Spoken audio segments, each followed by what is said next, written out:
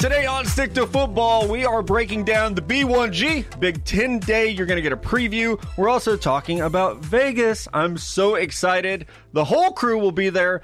No one put me on the roof and leave me there. Please, Mello, Connor, don't do it. I mean, if we have to do it to somebody, I think it's probably going to be you. Actually, you know what? No, you are going to be the dentist that gets married in Vegas. Like, that's who you are on this show. I'm sorry. We won't leave you anywhere. We'll stick together, but you would definitely get married in Vegas. The only thing that's true about that is that I would have to pay for everything. That's true. He did anyway. That's what I mean. Yeah, he paid for the room. Like, you are Stu. Thanks. Appreciate it. All right, Phil, you want to chime in on this? I feel like we've done this before. Yeah, when we had Walker, he could be Baby Carlos, but I don't know if we're going to find a new one this year. Yeah. Actually, Walker texted me, said he's joining us. We are going to be in Vegas. Connor and I are flying out we have to spend a week in Vegas. I want all your sympathies as you're listening to Stick to Football. Be like, oh my God, those poor... I don't spend a week anywhere. Those poor single young men have to spend a week in Vegas. So Connor and I will be out there. Mello's coming in for the weekend. We're doing 3 live shows and a college football kickoff event live from Caesars Palace. And I do believe it's not the real Caesars Palace. It is not the real one. It's a newer and updated version. But it looks the same. It's going to be wild. Connor and I are already trying to figure out ways to get away from Vegas for at least an hour a day so that we don't die. So if anyone has any tips, Connor, I think they should just tweet them our way. That'd be great. I know some of our listeners actually live in Vegas now. I got some great DMs yesterday. So if you do have any tips, please save us because, like I said, a week in Vegas is a long time. And a week in Vegas for Stick to Football is a really, really long time. But we're going to have a blast out there, a ton of content, a ton of college football content, which I know our listeners are really enjoying this week as we get into these conference previews. Yeah, it's going to be fun. And before we get into football, I have to tell a story because sometimes before we record, we just kind of catch up on life, the three of us, because we are actually really good friends. And I was told I have to tell a story today. So I'm going to tell a story. This is the weird stuff that happens in our lives. So a couple weeks ago, Mello and I were at a bar, and I'm an outgoing fella. I like to talk to people. And so I was talking to a young lady, and she asked what I did for a living.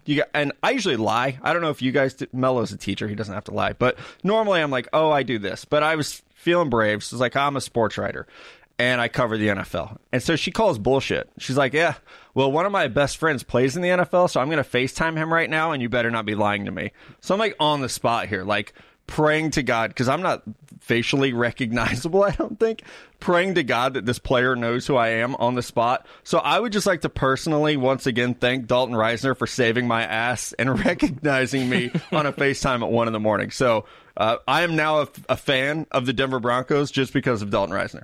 I mean, we always knew he was a stand-up guy. What was he doing? Yeah, when he answered, what was he in the middle of? I don't know. You couldn't really tell. But she was just like, hey, I'm talking to this guy. He says he works for Bleacher Report. Do you know who this is? And he was like, yeah, that's Matt. I was just on his podcast a couple weeks ago. And I'm texting him on the side, thank you, God. Thank you so much. Sick save. I mean, really, you're probably like, oh, who is your friend, Dalton Reisner? Okay, let me text him real quick. Give him a heads up. Hey, Dalton, you remember me, Matt Miller, Bleacher Report, Stick to Football? Just talked to you not too long ago. Please say yes. No, she didn't give me the heads up of who the player was. So I was freaking out because, I mean, I think if you had said a Twitter handle, oh, yeah, but a face? That's scary. So that's my story. One of my stories of having an NFL player be my wingman. That's where my life is currently, which is great. We've been replaced, Mello. That's fine. I guess so, yeah. Which I'm a terrible wingman, as everyone listening to me talk right now knows. So I'm taking tips. I love you more than anybody. You're probably the worst wingman in the world. Yeah, it's not a trait that I have. The good Lord did not bless you with that ability. Did not. I can talk about myself all day. I just can't talk about anyone else. So, Connor, I got you in Vegas, buddy. You're going to teach me how to be a wingman. We got 7 nights there. I can learn anything. I was going to say, if there was ever a place and time to practice, we're going to have enough of the time. So right. We'll see how this goes in between all the nonsense. Yeah, or Whiskey Dan saying we should get a suite for all 4 of us. If we're putting anyone on the roof, it's him, by the way. Yeah. And we know where he is. Right. We're just not going to get him. Exactly. He's fine. He needs a tan. All right, let's get into some football. I can't wait. I went on a rant last show. I feel like this is going to be Connor's rant. Brian Flores, the head coach of Miami Dolphins, comes out on Tuesday morning and says that right now the clear leader for the Dolphins quarterback job is not Josh Rosen, but Ryan Fitz Magic Patrick. It's amazing to me. Connor, I just want you to take it away.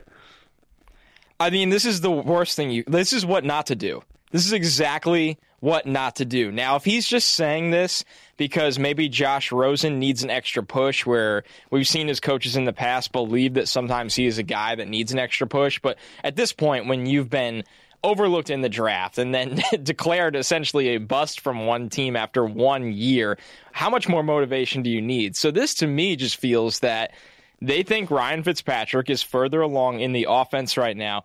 This is absolutely the worst thing you could do for multiple reasons. Number one, a lot of people think, hey, they could just tank with him. No, Ryan Fitzpatrick will win you enough games.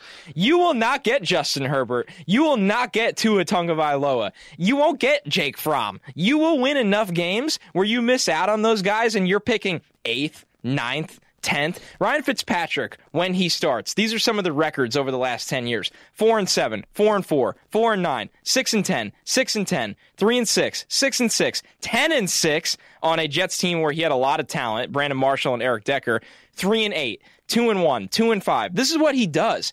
He'll win, I don't know, 40%, 30% of the games. He can get you enough wins where this is a horrible idea. The other part is you need to see what Josh Rosen is right now. You don't have time. You have this training camp and 1 season. Yes, is the team devoid of talent? Yeah, there's some problems, but Laramie Tunsil's there to give him a little better pass protection. They do have some players, skill players, to help out here.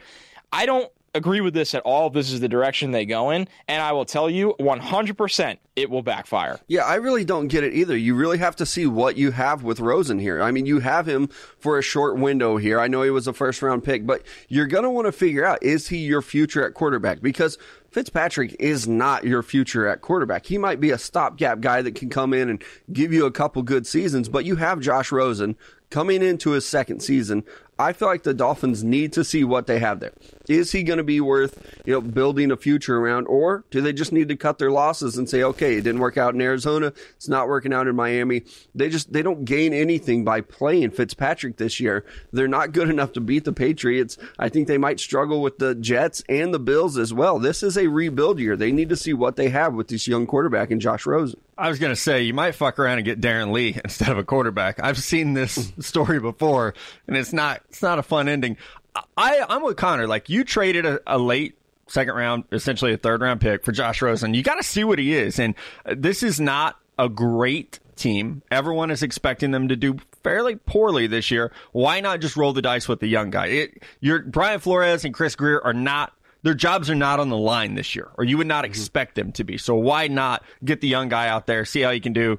And hopefully this is just motivation. Hopefully it's just Flores thinking, okay, we got to kick this dude in the ass a little bit. I've always said that I don't know if this is the right way to motivate Josh Rosen, is to say someone's doing better than you. I don't know if that's the move with him. He almost comes off, and I don't know him, as a personality that needs to be almost coddled. And that's not a knock on him. I don't want to piss any Josh Rosen supporters off. But as a guy who's coached in football before, I know that there are some players you really have to rip their ass. You have to get into them and yell at them, and that motivates them. But there are other players that if you do that to, they're just going to shut down. And from the outside looking in, I don't think Josh Rosen is that guy that you have to go out and, say that there's competition. I think that he needs that reinforcement of, hey, you're doing great, let's keep it up, keep working on things. Not, hey, this old veteran guy's about to take your job. And here's the last thing. Even if Rosen comes out and, say he plays okay, mediocre, and you think, hey, this guy probably isn't the future of our franchise, we're still going to draft a quarterback, you could still flip him again. There's always going to be teams in this league that are looking for affordable backup quarterbacks. And Rosen, yes, he was a first-round pick, but on a rookie deal with some promising talent. If he sits on the bench this year, this is an asset that just has no value at all. So, once again, the worst thing you can do right now is just not find out what he is. And once again, it could just be a coach saying, hey, we like what we've seen from Fitzpatrick. Fitzpatrick has done this before in camps, whether it was against Geno Smith, whoever it's against. But This is just not the direction to go, and I can't wait to see how this plays out. Yeah, I mean, this is like when you see those players like buying their mom's cars. Like, oh, you have an asset that is devaluing every day. And that's what it is if you keep Josh Rosen on the bench. That's my TED Talk for the day. Jerry Jones came out, guys, and said, and I thought this was surprising because Zeke is holding out. He's going to Cabo to train, which is what I would love to do, is go to Cabo to train.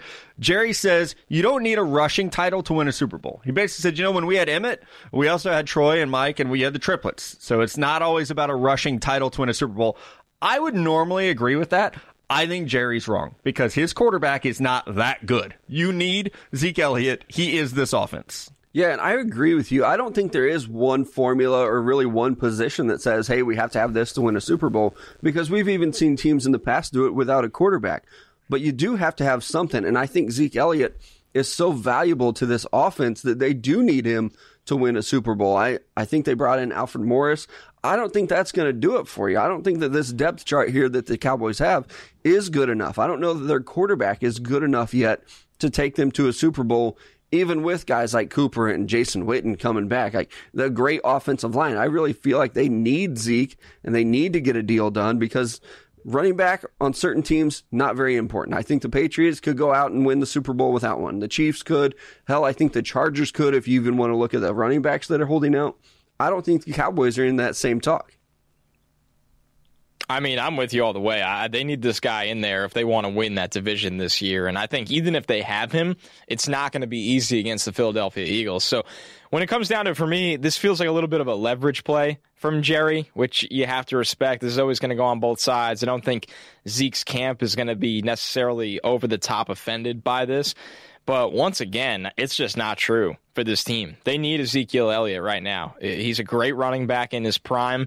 I think he's actually doing the right thing by holding out a year earlier than everybody expected, trying to get that security right now. But I don't know if there's a clear answer here. I said the same thing for Melvin Gordon and the Chargers right now. It's hard to find the clear answer here, guys, when so many different players have to be paid. And at the end of the day, when you have teams that don't have quarterbacks on rookie contracts anymore, fitting in that top 5 running back contract with a quarterback that also has to be paid, it's not impossible, but it's really, really tough, especially when you look at the Amari Cooper situation. They got Jalen Smith coming up. He needs to be paid, and he's only been getting better year after year. I just don't see how they find common ground anytime soon here between Dallas and Zeke's camp. It's Big Ten Day at Stick to Football. I'm very excited. We have the East, we have the West. Thank God it's no more legends and whatever they were. Leaders. That was so stupid. It was very stupid. I didn't like it because I couldn't remember which was which. Anytime you do that as a conference and you try to pin your two best teams against each other in a conference title, it's just not going to work out. Everybody needs to do it geographically, and thankfully the Big Ten fixed their error. I think when you look at this conference, it's, the SEC was interesting because there is so much talent there, but it's such an Alabama and Georgia dominated conference when you look at the top. And you look at this one, and we're going to have a couple of teams like that, but this is a deep conference this year, and every different team is stacked in so many different areas. So I'm actually a little more excited to talk Big Ten because I feel like there could actually be some surprises here this year. Yeah, I agree with you, especially if you look at the western side of this division, this conference. I think that there are at least 4 teams that could win it. And even in the East, I know you have your traditional Michigan, Ohio State, but Penn State's looking pretty damn good, so is Michigan State. Yeah. Sadly, there are some bottom feeders, but that happens in every conference. Yeah, let's get into it here, guys. East winners. Listen, this is all about Ohio Sate. Like Connor said, when you think about the SEC, it's like, it's Alabama, it's Georgia. We kind of got LSU in there. When I think about the Big Ten right now, I think about Ohio State. I am curious to see how the transition to Ryan Day as the full-time head coach goes, but we saw early last year just how good he was when filling in for Urban Meyer throughout that suspension. Now that Urban is once again, quote, air quotes, sick, we're going to see Ryan Day take over, and I think he's going to do a hell of a job. Recruiting has not dropped off. We've seen what he can do as a play caller. This reminds me of when Bob Stoops suddenly retired, and we were like, oh man, Lincoln Riley, how good are they going to be? Oh, they're really, really good. They're arguably better. So I think Ryan Day is going to be just fine. My East winner is Ohio State. There's a bit of a question mark, I think, surrounding Justin Fields. We didn't see a ton from him last year at Georgia because of Jake Fromm, but this is a dude that we know has talent. I mean, he was a 5-star quarterback for a reason.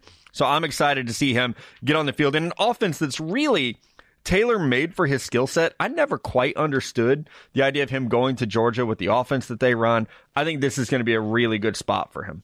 I do too. I think he fits in perfectly for what we usually see out of Ohio State quarterbacks. And I think we've talked about this before, but I think Dwayne Haskins was really the outlier at quarterback. He was more of a throw-first quarterback, regardless of what you've heard on other networks.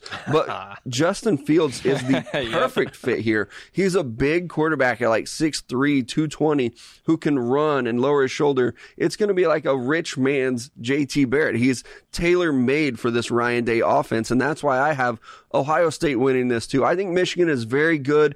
Penn State could challenge. Michigan State could challenge for it.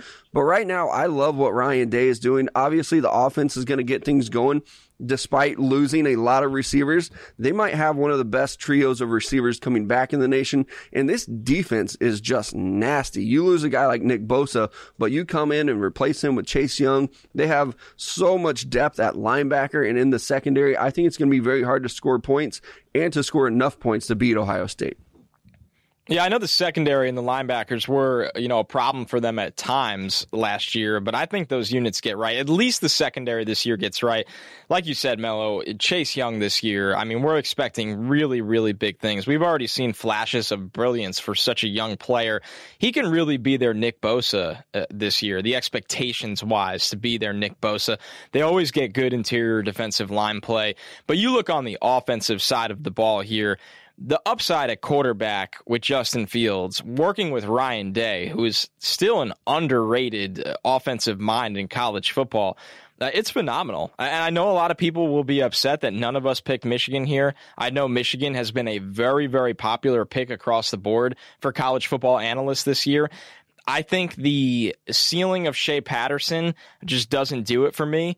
And if you look at college football powerhouses, they're getting phenomenal quarterback play, video game numbers from the quarterback position, and that goes across the board. It's been a thing at Oklahoma the last couple of years, obviously Clemson now, Alabama, even Notre Dame when Ian Book came in last year was a very, very efficient passer for them. So I look at Ohio State, this offense with Fields. I know some people will be skeptical just because they haven't seen enough of Fields yet. But if you remember when him and Trevor Lawrence were coming out that year, they were 1A and 1B in that recruiting class when you talk about talent. And there's a chance those guys can be number 1 and number 2 overall picks in 2 years. So I'm a believer in Ohio State because I don't think we see much of a drop-off in this offense this year.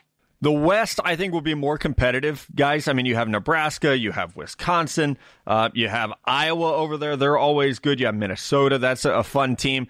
But Nebraska is the winner for me, and it's because of my dude, Adrian Martinez, who we are going to talk about a little bit later in this show, but I love this. I think Scott Frost is a head coach. They're going to be much better than that 4-8 record last year. We saw them turn around a little bit toward the end of the year. It's a tough schedule for Nebraska last year. This year, not as bad. There's not any of those out-of-conference games that you're like, damn, how are they going to beat this team? They open with South Alabama, for crying out loud. So not the hardest schedule, but I think we see Adrian Martinez really build on what he did last year.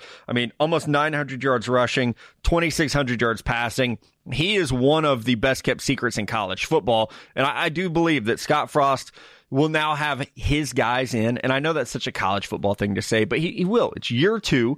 The expectations will be there. I think we'll see more of his type of players being able to step up and make plays. The return, like Martinez and Maurice Washington coming back, like that is a two-headed duo in the backfield that a lot of defenses are going to have to worry about. They bring 7 starters back on offense, 6 on defense. Hey, that's a good foundation. And I think you get rid of some guys that weren't a fit for your system. I agree with you, and I hate when we do this, Matt, but I'm also picking Nebraska too. I really like Adrian Martinez as a college quarterback. I haven't looked at him as a pro yet because obviously he's a second-year quarterback, but this dude missed his entire senior year of high school football with an ACL injury, I believe, and then comes in and starts at Nebraska under Scott Frost, comes in there. I like what Nebraska's doing, and I like the way they finished the year. These guys started 0-6 last year and then went 4-2 to finish out the season, which was pretty impressive. And you say getting his guys in there, I think you're right, because I think after 0-6, there was a lot of question about, are these guys bought into the system? And now I think they are. You see it a lot of times when there is coaching changeover like this. You kind of have to weed out some guys that aren't bought in. When that message goes stale in your locker room, they transfer. I mean, we saw them lose all kinds of quarterbacks last year before. So I do like Nebraska. I like what they're bringing back, obviously with the starters, but just another year of Scott Frost. I am a Scott Frost believer. I really think that this dude is going to be turning this program around where it's going to look more like what Nebraska did in the mid to late 90s. I think when you look at Scott Frost, we're talking about getting some NFL head coach interest, how Lincoln Riley has been, how Matt Campbell has been. I think Scott Frost will eventually become that guy. Now, whether he entertains those offers will be another story, because we know how happy he is to take over the Nebraska program.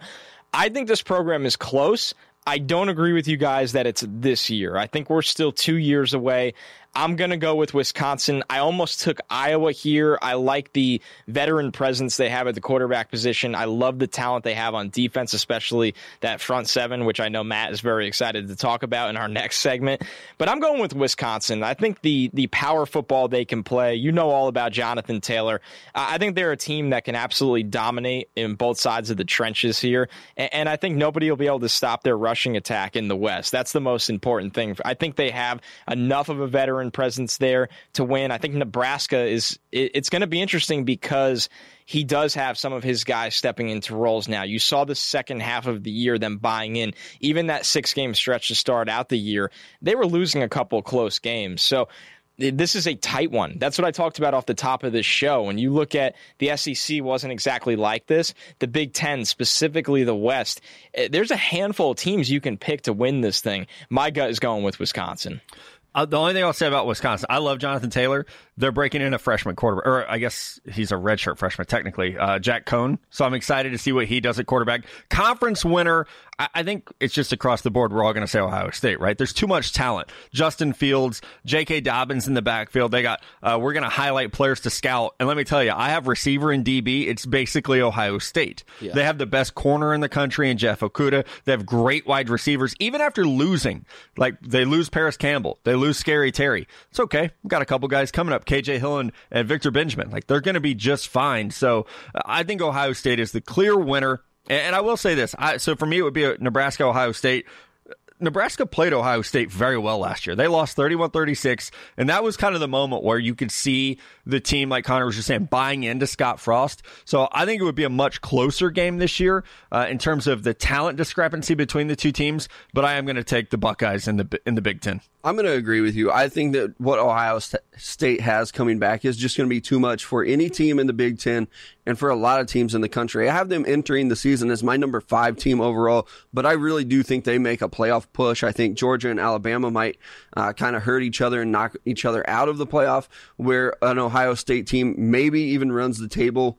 It gets to a Nebraska in the championship game, and then they win it. I would not be surprised at all to see Ohio State in the college football playoff. Same here. I mean, honestly, I don't want to pick the same as you guys, but I feel like I'd be a fool not to. I'm a believer in Ohio State. I think they'll have the best offense in the Big Ten. I think the defense will be adequate. It's one of those defenses that can be a takeaway group, and that's what matters right now in this conference. So I'm rolling with the Buckeyes. Teams on the come up. I'm taking the Huskers, man. This is my favorite I had someone else in there, and I was like, nah, I gotta take Nebraska. They start the year South Alabama at Colorado, Northern Illinois at Illinois, then Ohio State. They should be 4-0 heading into the last weekend of September with a showdown in Lincoln against Ohio State. I wouldn't be shocked if they pull the upset off there. I just think this team will be hot. Ohio State can still be kind of feeling themselves out, but whether it's this year or not, like you both said, Scott Frost is going to get this thing turned around. This is his second year here. It's only his 4th year ever as a head coach. He will get things turned around. He understands recruiting in Nebraska, the legacy of Nebraska, the culture there. He's one of the young head coaches I'm most excited about in all of college football. So, I mean, you could talk about Purdue, with Brom. You could talk about Minnesota, Michigan State. Like, there's a lot of really good teams in this division and this conference that we feel like are trending upward. But if you're talking about a team that's going to be literally red hot, no pun intended, it's Nebraska. Yeah, and I'm going to say stop right there because I think that Minnesota is going to be the team on the rise. Roll the boat. I talked about Scott Frost. I also love PJ Fleck. And I think that the Big Ten West might be one of my favorite divisions of any conference to watch. I love them. Put them on my TV at 11 a.m. I don't care who they're playing. It's going to be great. I love what Minnesota's doing. Last year, they struggled a little bit. They went 7-6 with a true freshman walk-on quarterback taking the start. Week 1, I think that this team is going to be much improved. They played 2 of their quarterbacks last year. They also bring back 9 guys from this offense and a trio of running backs. You talk about Brooks, who was there, suffered an ACL injury, but Mohamed Abraham is a freshman that was coming in last year, rushed for over 1,000 yards. I really like his game. I've highlighted him as one of my breakout players. I love what Minnesota's doing. They bring back 7 guys on their defense with a great edge rusher, a lot of talent, a lot of veterans, and they're still building. Like I said, they have 2 young quarterbacks. They've got some young running backs. I think everybody's going to be pissed if I don't talk about Tyler Johnson at receiver because a lot of people love him.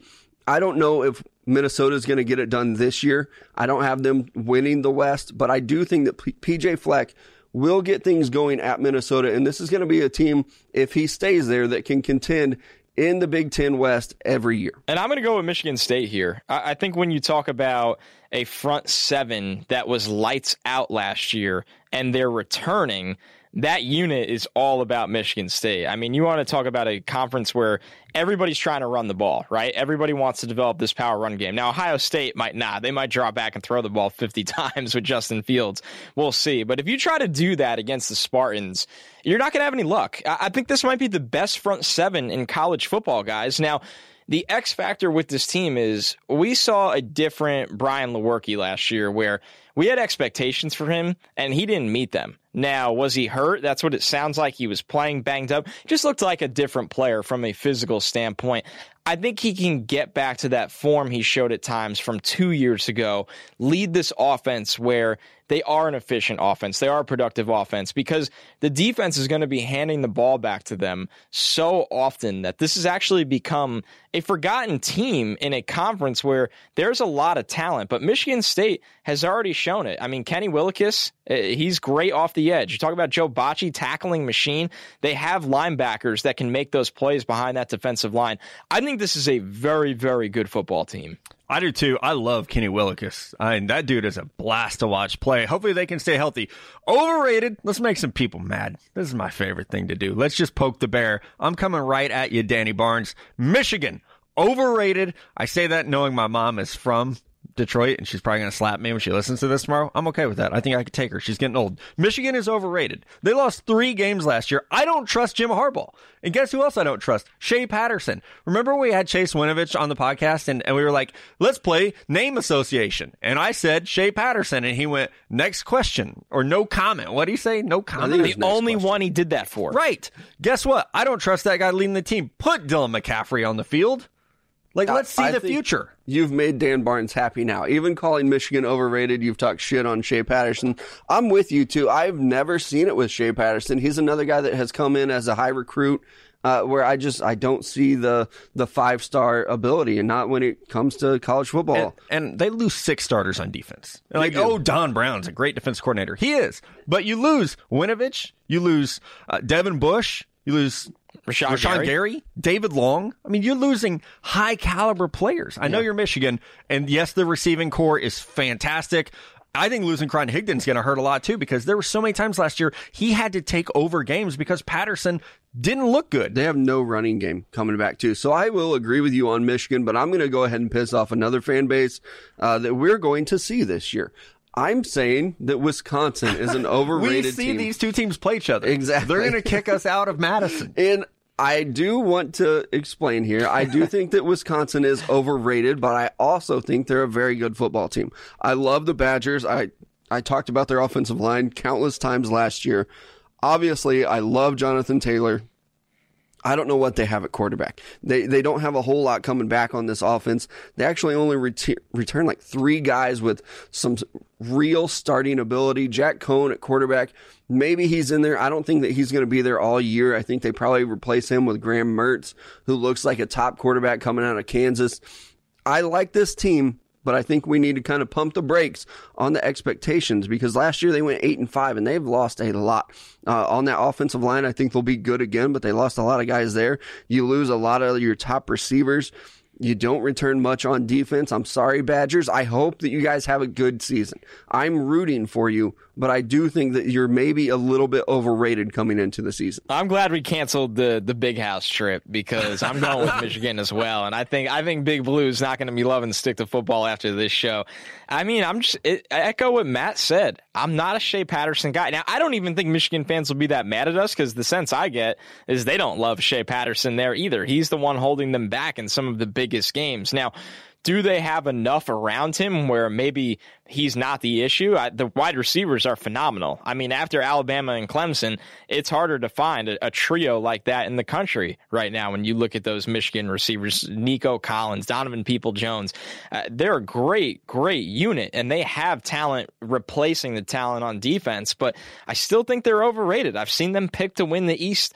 It seems like across the board right now. When I was doing the prep for this, I was sitting there and I go, what am I missing with Ohio State? Do people not remember the kind of player Justin Fields was? Do they have concerns about Ryan Day? Because I don't at all. I have none of those concerns. Yeah, they graduated some players or had them move on early to the draft and because they were phenomenal. Ohio State does that every single year. So, and Michigan will do the same. But once again, the quarterback is really what sets your ceiling in this conference. And for people to be saying that Michigan is probably the conference winner, I don't have the belief in the quarterback ceiling that they do.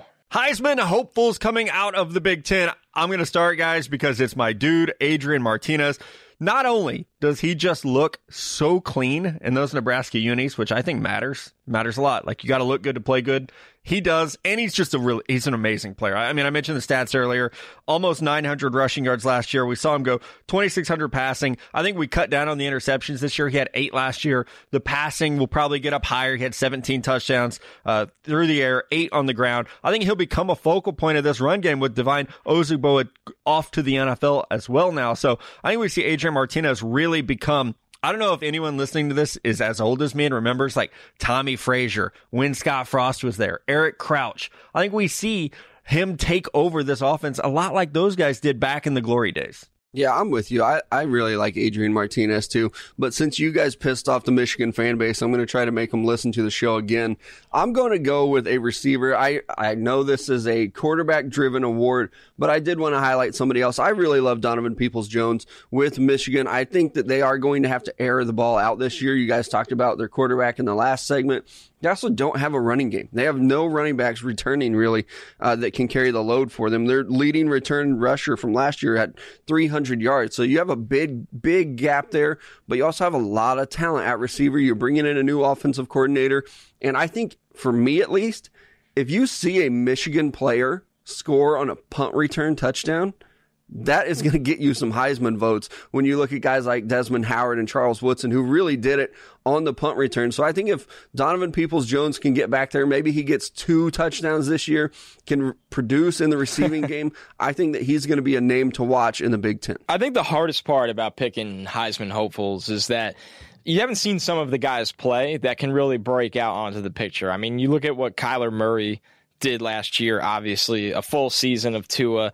And I think Justin Fields falls into that category where we haven't gotten to see Justin Fields, the starter, yet. And a lot of people, were skeptical when he went to Georgia, how long it would take. And obviously he didn't want to wait it out after he could not take that job from Jake Fromm, which is not easy to do.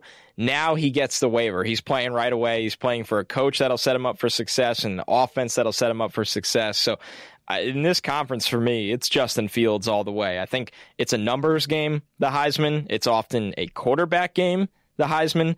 And I think Justin Fields is in the driver's seat to have those Dwayne Haskins type numbers and attack on the rushing. That's the difference here. This guy can move. So I think he really, really can make a play for the Heisman Trophy in his first year as a college starter. You mean Dwayne Haskins wasn't a runner? A lot of people are saying depends what show you listen to. Right? It depends. Yeah, those 224 yards rushing he had last year. And then he lost on sacks because college football. So you had like 104 yards rushing. Let's look defense for Heisman. Hashtag it. Send it to us every Saturday. We want you to tell us the defensive players that deserve Heisman consideration. I might have a trophy made and give it out at the end of the year. I don't know what's going to happen here, but you guys know if we're talking about the Big Ten, I'm taking A.J. Epinesa. I fell in love watching this dude play last year when he was a backup at Iowa. Doesn't matter that he was a backup because he still had a phenomenal year.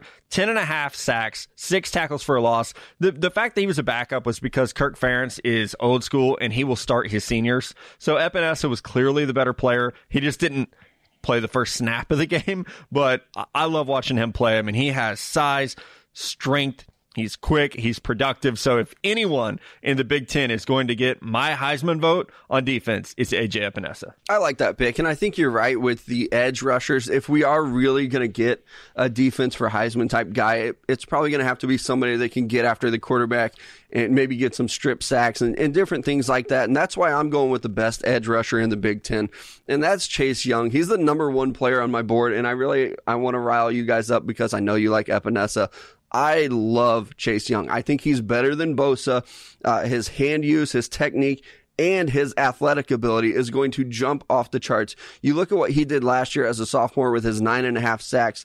He's a great player. I don't see very many holes in his game. He stepped in and he took over for Bosa immediately. 14.5 tackles for loss, being able to force the fumble that he did. He's a great player, and I think he is going to emerge as the number 1 player in the country when we're talking NFL draft. Absolutely love him, and that's why he's getting my defense for Heisman vote. And I'm sticking with a pass rusher here as well, going with my guy here from Michigan State, Kenny Willekes.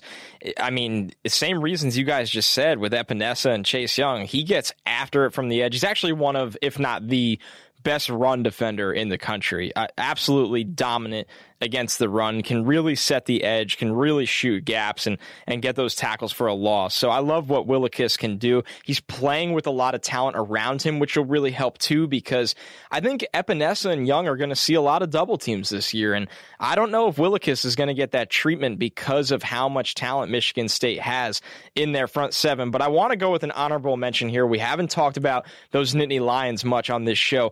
Micah Parsons entering year 2. He was the first true freshman at Penn State to lead their defense in tackles. That's how good he was. You think of all the defensive players that have come through that program. Parsons, highly touted 5-star recruit. He's already got the size as a sophomore. He's 6'3", 250. He's got the speed, explosiveness. I think as a full-time starter this year, because he was not last year, he's going to step in, be ready to go. If you're looking for an underclassman to really represent that hashtag defense for Heisman, I'm really, really excited about Parsons in this defense. Dude, I love him as well. I think he's one of my top linebackers in the country, and it's another situation where like the coaching staff didn't start him for some reason. I guess because he was a freshman. I know they had some guys there in front of him, but I think you're right when you talk about Micah Parsons. In a couple years, we're going to be talking about him as one of the best linebackers. I mean, he'll be up there with a Devin Bush, Devin White type guys that we've seen before, and he can do it all. He can play on the inside, play on the outside. He might even be a guy that can convert and be an edge rusher like we saw with Von Miller. For sure. I love Micah Parsons. And Gross Matos there. I mean, I was telling Mello that I was watching the Iowa tackles, and he just destroyed them. I mean, and these are guys like folks are touting as the first-round tackles. And Gross Matos, the edge at Penn State, just destroyed them. So Penn State has a lot of talent. You're right. We haven't talked about them because they've lost a lot. McSorley's gone. Booby's gone. But they still have... wide receiver transfer to Oregon. Right. Yeah. Mm-hmm. Yeah, they still have a couple dudes on defense that are just nasty. Let me segue then for us. There you go. Because you know what? My breakout player is actually a Nittany Lion, and it's at that running back position because they've just been so good there and so deep that we didn't see guys like Miles Sanders play because of Saquon Barkley. And we also didn't see Ricky Slade play, who is going to be my breakout player. I absolutely love his game. I think he's going to be another top running back that comes out of Penn State. He's been on the bench. I mean, he rushed for 257 yards last year because he didn't have the opportunity. And like we talked about with Micah Parsons, this coaching staff will kind of put the younger guys on the bench. I love what he can do. I think he can catch the ball out of the backfield as well. losing Tommy Stevens, the surprise transfer at quarterback, you're really going to rely on this running game, and I think that's where Ricky Slade is going to step up, and he will be a name to watch in the NFL draft. Yeah, my breakout player is someone that we've talked a lot about, and this might be generic, but I think Justin Fields is going to break out. I mean, we just haven't seen it, and I know there's hype there because he was such a big recruit, but, I mean, again, like Connor said, Dwayne Haskins was phenomenal in this offense last year. 50 touchdowns, 8 picks, and Fields adds the run game element. So he might not get 50 touchdowns because they do have, they lost 2 receivers. They still have 2 really good ones. I mentioned that earlier with KJ Hill and Benjamin Victor. But I think Justin Fields he'll become a household college football name. I mean, I think it will go from, we're talking about Trevor Lawrence to, I think Justin Fields gets his name in that conversation, where he's up there with like a Kyler Murray, a Dwayne Haskins as guys who come in, first-year starters, and we're like, oh, man, you just changed college football. I went with somebody that already broke out, but I just needed to find a way to get him into this show. Thank you for doing that. Yeah, thank you. We have to talk about him because we haven't really had the chance to talk about Purdue because they're not a favorite to win the conference or the East or the West. I don't want to say, I just didn't feel comfortable picking them as a rising team because we had better options. I loved Mello's pick of Minnesota. I felt very good about Michigan State. And obviously, I mean, Nebraska is the perfect pick from Matt.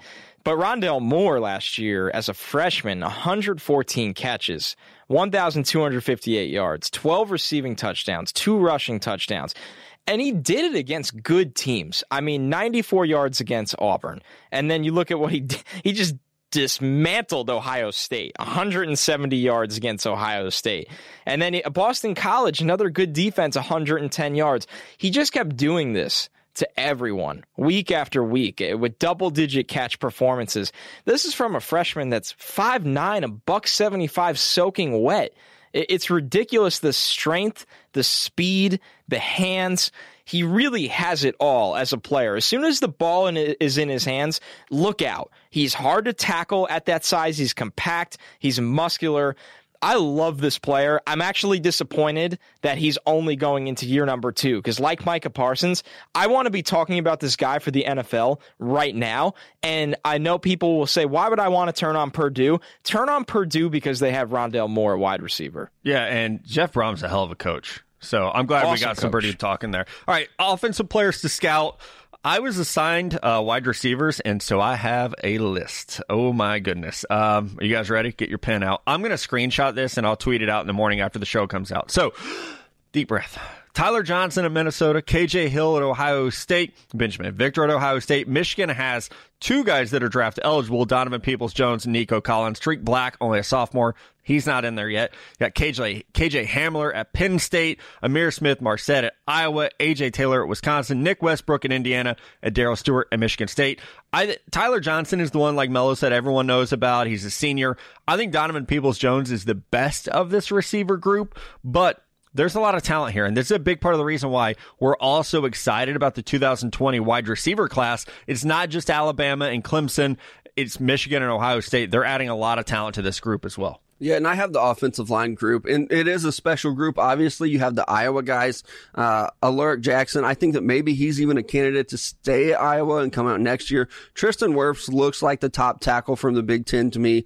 Even though he plays on the right side, I think that that's okay, and that teams are really going to fall in love with him. Wisconsin, Cole Van Lanen was one of the top-graded tackles last year. He's going to actually get an opportunity to start at Wisconsin this year because the Big Ten is still living in the old school days when you don't start young players. That's okay, though, because he is a top player at tackle. Really looking forward to what he can do in the passing game because we know he can pave ways in the rushing game. You look at the interior positions, Michigan has 2 very good guards that can play. I think that they're the top in the conference. Really good offensive line play. Obviously, in the Big Ten, they always have it at every position. And also, Tyler Biadasz, I think that's how you say his name, looks like one of the top centers that we've seen. I mean, he would fit in right there with a guy like Garrett Bradbury last year. A lot of people thought he was going to come out, but he returns to Wisconsin where they're still going to have a very good offensive line. Very excited to see what they can do. So I got the backfield here, quarterbacks and running backs. Quarterbacks, an interesting group. It seems like a lot of potential middle round kind of guys. We talked about Shea Patterson a lot on this show. There are pro expectations for him, so you got to circle Michigan games to watch Shea Patterson. Hopefully he takes some leaps this year. Nate Stanley from Iowa, kind of one of those more quiet ones when you look at this group. I think there'll be a lot of eyes on Nate Stanley as a Senior Bowl player. There'll be a lot of eyes on the quarterbacks in this conference that are draft eligible as Senior Bowl players. So Stanley's one of the returning starters that has a chance. Iowa's going to be in the thick of it there in the West, and a lot of that rides on Stanley's shoulders. Another one, Brian Lewerke. I think we had some draft expectations for him going into last year, and he just never really got to put his foot on the gas. It never looked like the guy that we watched over summer. Physically, just a little limited, and a lot of that must have been due to injuries. So Lewerke hopefully having a big comeback season. It's interesting with this conference because some of the best talent isn't even draft eligible right now. That's, we talked about Rondell Moore before, Justin Fields we've talked about a lot. But I also have the running backs here. Jonathan Taylor, he's the one that everybody just has their eyes on. There's a lot of varying opinions on him as a pro right now. I saw something, people are like, oh, he can't run to the outside, he's not fast. I don't really agree with that. I do think he's a straight line kind of guy with power, but I do think he has some getaway speed. I think he's a tough player. I'd love to see him catch the ball a lot this year. I'm excited about Jonathan Taylor. One other running back, though, in this group, and we'll see if he declares. He's only going to be a redshirt sophomore, but that's Mohamed Ibrahim from Minnesota. And I know, Mello, you really like this Minnesota team. There's a lot to like in this Minnesota offense.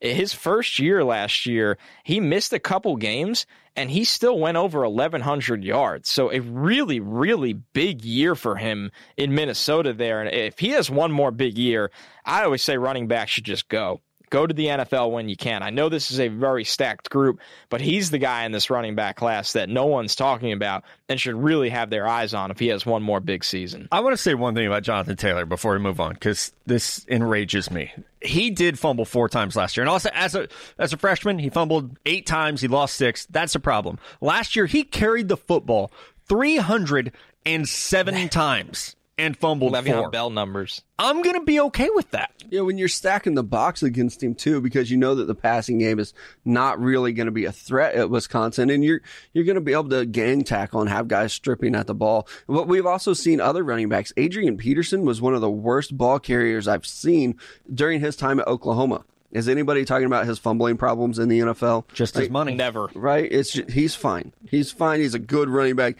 He's going to be a Hall of Famer. So I think that those carry issues, those can be very easily corrected. I also think he's just tired. And one more backfield guy. Yeah, one more backfield guy that needs a bounce back year is J.K. Dobbins. He does. Phenomenal freshman year. I mean, he averaged over 7 yards a carry his freshman year. Last year, he goes under 5. So I think J.K. Dobbins, he really looks like Doug Martin. It's crazy how much they look alike and how much they run alike. J.K. Dobbins, with a bounce-back year, is going to be right in that draft picture. And here's the thing. Jonathan Taylor, as a recruit, was timed at 4.42. That's with no training. That's without prepping for the combine. I think he gets high 4.3s. I do too. I mean, this is a track guy. I think he's going to. I do want to see what he can do receiving wise, because obviously he doesn't get the opportunity at Wisconsin very often, but I think he's going to be an elite level back. You look at, the guys from the other conferences as well, going to be a very good running back class. All right, let's talk about defense, and look at, I have the defensive backs. There are so many of them, like the receiver class. I broke it up by corner and then the safety groups. It's really about Jeffrey Okudah here. I think he's better than Denzel Ward was. I mean, I think he might be better than Marshawn Lattimore was. And obviously that's like early. We got to see, where he goes. But I love what he is headed into this season. I think he's out of here after this. Laverick Hill at Michigan's very good. Damon Arnett lost his job to Jeffrey Okudah. He might be a good mid-round nickel guy. We'll kind of see where he is. Third year highlighting Damon Arnett on the show. As long as we've had stick to football, we're talking about him. There's DiCaprio Bootle at Nebraska. Great name. Got to talk about that. Tino Ellis at Maryland. The safeties, it's a deep group, not great. I think Jordan Fuller at Ohio State's really good. David Dowell at Michigan State. Geno Stone at Iowa. Eric Bowl at Wisconsin. The strong safety side, Antoine Winfield at Minnesota, like that's just cool. The Antoine Winfield's kid is now at Minnesota. He's also a good player. Josh Metellus at Michigan, Antoine Brooks at Maryland, Garrett Taylor at Penn State, Jarrett Pace at Northwestern. There's a lot of good players in the secondary, but man, it's really about Jeff Okudah and how great he's going to be at corner. And I'm going to take the D-line group today. I do want to talk about Raekwon Williams from Michigan State. We've already talked about them a lot, and Kenny Willekes and some of the other guys they have on defense. I think that he could be a top interior defensive lineman. I really like his game. Obviously, he's going to be able to free himself up and make some plays with what they have on defense. And then you could talk about players' sons. Lorenzo Neal Jr. at Purdue is a big old boy, and I want to see what he can do. I think he can occupy a nose tackle spot at the next level. 6'1", 325 is what they have listed at. But I think a lot of the attention needs to go to these edge rushers, where the Big Ten could actually have the top 4 edge rushers coming from this class, depending on who you're talking about. Chase Young, AJ Epinesa, Kenny Willekes, and Gross Matos, all from the Big Ten. I could see those guys shaking out to be the top 4 edge rushers. They're all special. They all do things differently. They all play with their hand in the dirt, but I think they can convert and be stand-up edge rushers. They have the athletic ability. They have the size. It's going to be a very special group coming out of the Big Ten this year. And I got the linebackers, another impressive group. Maybe not the best conference for linebackers in the country, but still solid players. We haven't really talked about Northwestern much, but Patty Fisher, there was expectations for him to be a part of last year's class, and he was just okay last year. I think he could really turn it on this year. He has the length. He's really a tackling machine. So Patty Fisher highlights this linebacker group. Joe Bocci, we've talked a lot about Michigan State. Bocci's the tackling machine that plays behind guys like Willekes in that front seven. We know how good that front seven is going to be this year. Bocci might be the headliner in the box score week after week. One more really interesting one here. When I was going through guys that transferred, Shaq Smith, former 5-star, played at Clemson, graduated in 3 years, goes to Maryland, where he's expected to be an impact player.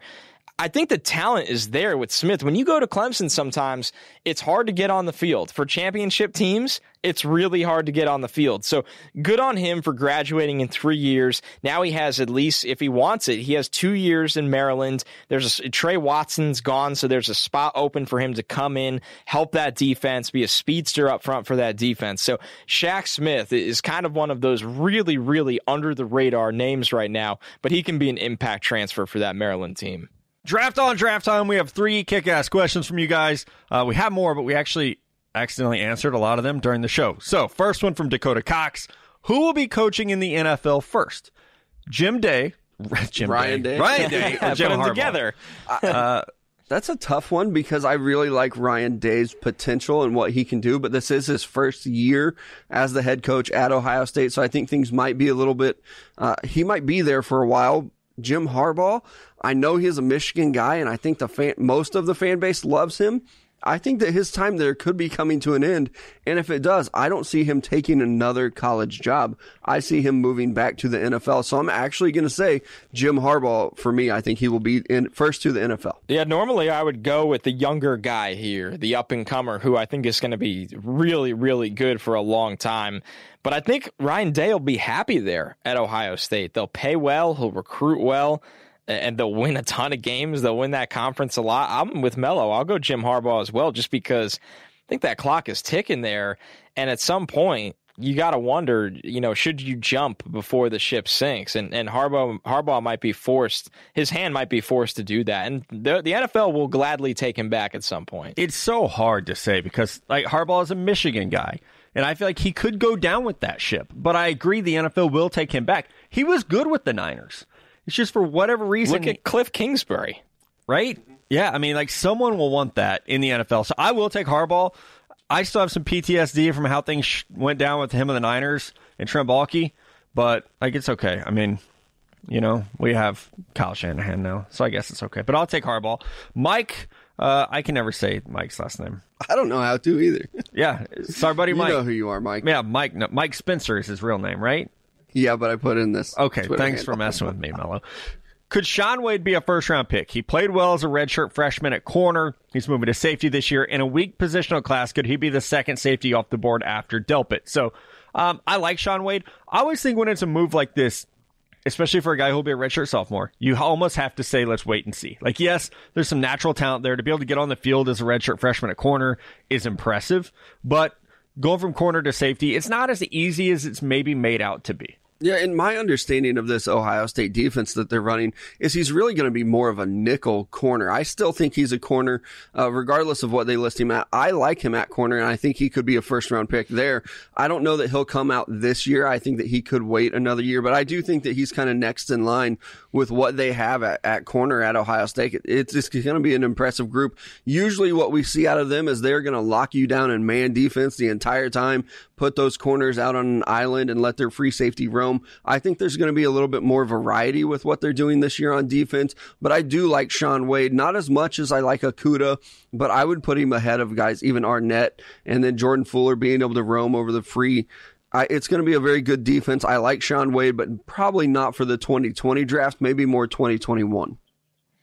I never say flat out no to these questions because so many different things can happen. I mean, sometimes you got to declare, strike when the iron's hot, whether the ball came your way a couple more times and you had more opportunities for turnovers. Now, I think this safety class is a big mystery right now outside of Delpit. I know we talked a lot about LeCount on Georgia and our expectations for him this year, which will be really exciting. It always feels like Alabama has guys ready to step in and make an impact, but I'm not going to rule it out. I side more with Melo where it might benefit him to actually stay. Sometimes at DB, it really, really benefits you to stay unless you're just a sure thing. I mean, we said for how many months Greedy Williams would be a first-round pick? Yep. For a year, maybe longer, and it just didn't happen. So you never know. Sometimes it can really help you to be a more pro-ready defensive back. For Greedy, it already looks like he should have been a first-round pick because I hear he's probably it up. should have been. Probably should have been. All right, Mel Kiper Sr., love you, buddy, wants to know, what is Ohio State and Michigan? Oh, did I hit puberty? What is Ohio State and Michigan's record if they played in the SEC West? So in the West, that's with your Alabama and your LSU, Auburn, Texas A&M. I still think that they're very good. We've seen these two teams compete at the highest level and in the playoffs. I think that Ohio State, you put them over in the SEC West, even this year, I think they're still a 10-2 team, maybe even competing with Alabama. That's a very good team, and they can compete with other ones. They're going to beat the Texas A&Ms, the Auburns, Mississippi State. They can handle their own there. In Michigan, I think they're right up there too. I think they would compete and be on the same level as an LSU, maybe a 10-2, maybe more like 9-3 consistently, but I think we would see the same kind of outcome that we've seen them do competing in the Big Ten. Yeah, I don't think the drop-off would be very drastic. Michigan is very, very similar team to LSU where you have the quarterback that, can get you by. He's solid, but you're looking at the talent around it, especially the defenses that they have. Ohio State, I mean, they could score with anyone, I think, this year. I wouldn't worry about them at all. I would actually love to see that matchup of Ohio State against some of those teams, especially against Alabama. So I don't think the drop-off would be that significant, but it would make for some intriguing games. I think Ohio State would be okay. I think they would be like a 12-1, 11-2 team. I think Michigan would probably, they lost 3 games in the Big Ten last year. Yeah. So, they're better than A&M. Here's a hot take for you because I know that we talk about the SEC all the time. I think that the Big Ten East is probably better than the SEC West. Okay, I agree with that. Like if you take out Alabama, who's obviously going to dominate, then you're left with LSU, Texas A&M, Auburn, Mississippi State, Mississippi, and Arkansas. I would put Penn State ahead. That's not better than Penn State, Ohio State, Michigan State. Like those are 4 better Michigan schools. State's good. Yeah. Exactly. So, if you take out the outlier of Alabama, who is going to kill everybody regardless of what conference they're in, I actually think that the Big Ten is a better conference. The Big Ten has more good schools because SEC now is like a 3.5 school conference. I would put Florida as the half. Yeah. I would say they're like 4. I would include LSU, but I don't think that they're good enough to win a national championship. I wouldn't be surprised if Michigan did. I know that maybe they're a little overrated, but if Shea Patterson surprises everyone, that's a good enough group to win a national championship. I don't know that Joe Burrow is going to surprise everyone and the LSU wins the national championship. I don't think Felipe Franks in Florida is going to do it, but I could see Michigan and Ohio State both competing there. Yeah, well, we get to talk about the team that LSU is going to lose to in week 1 on Friday's show, and I know I'm excited because it's Big 12 time, and so you get to listen to Mello talk shit about our favorite team, and you get to hear me talk way too highly about our favorite team, and Connor will probably come in right about where they're supposed to be, right. So it'll be really fun. If you're an Oklahoma fan, it might be an earmuff kind of day on Stick to Football, but listen just for the bulletin board material we're going to give you. Yeah, and I really like the Oklahoma team. If we're previewing the Big 12 just a little bit, teasing it, I really think that they are one of the top teams in the nation. Well, I guess we'll find out on Friday morning. For Connor and Mello, this is Matt. Make sure you follow us on Twitter at @StickToFootball. Make sure you subscribe to the show so you get those downloads every Monday, Wednesday, and Friday morning. We'll talk to y'all real soon.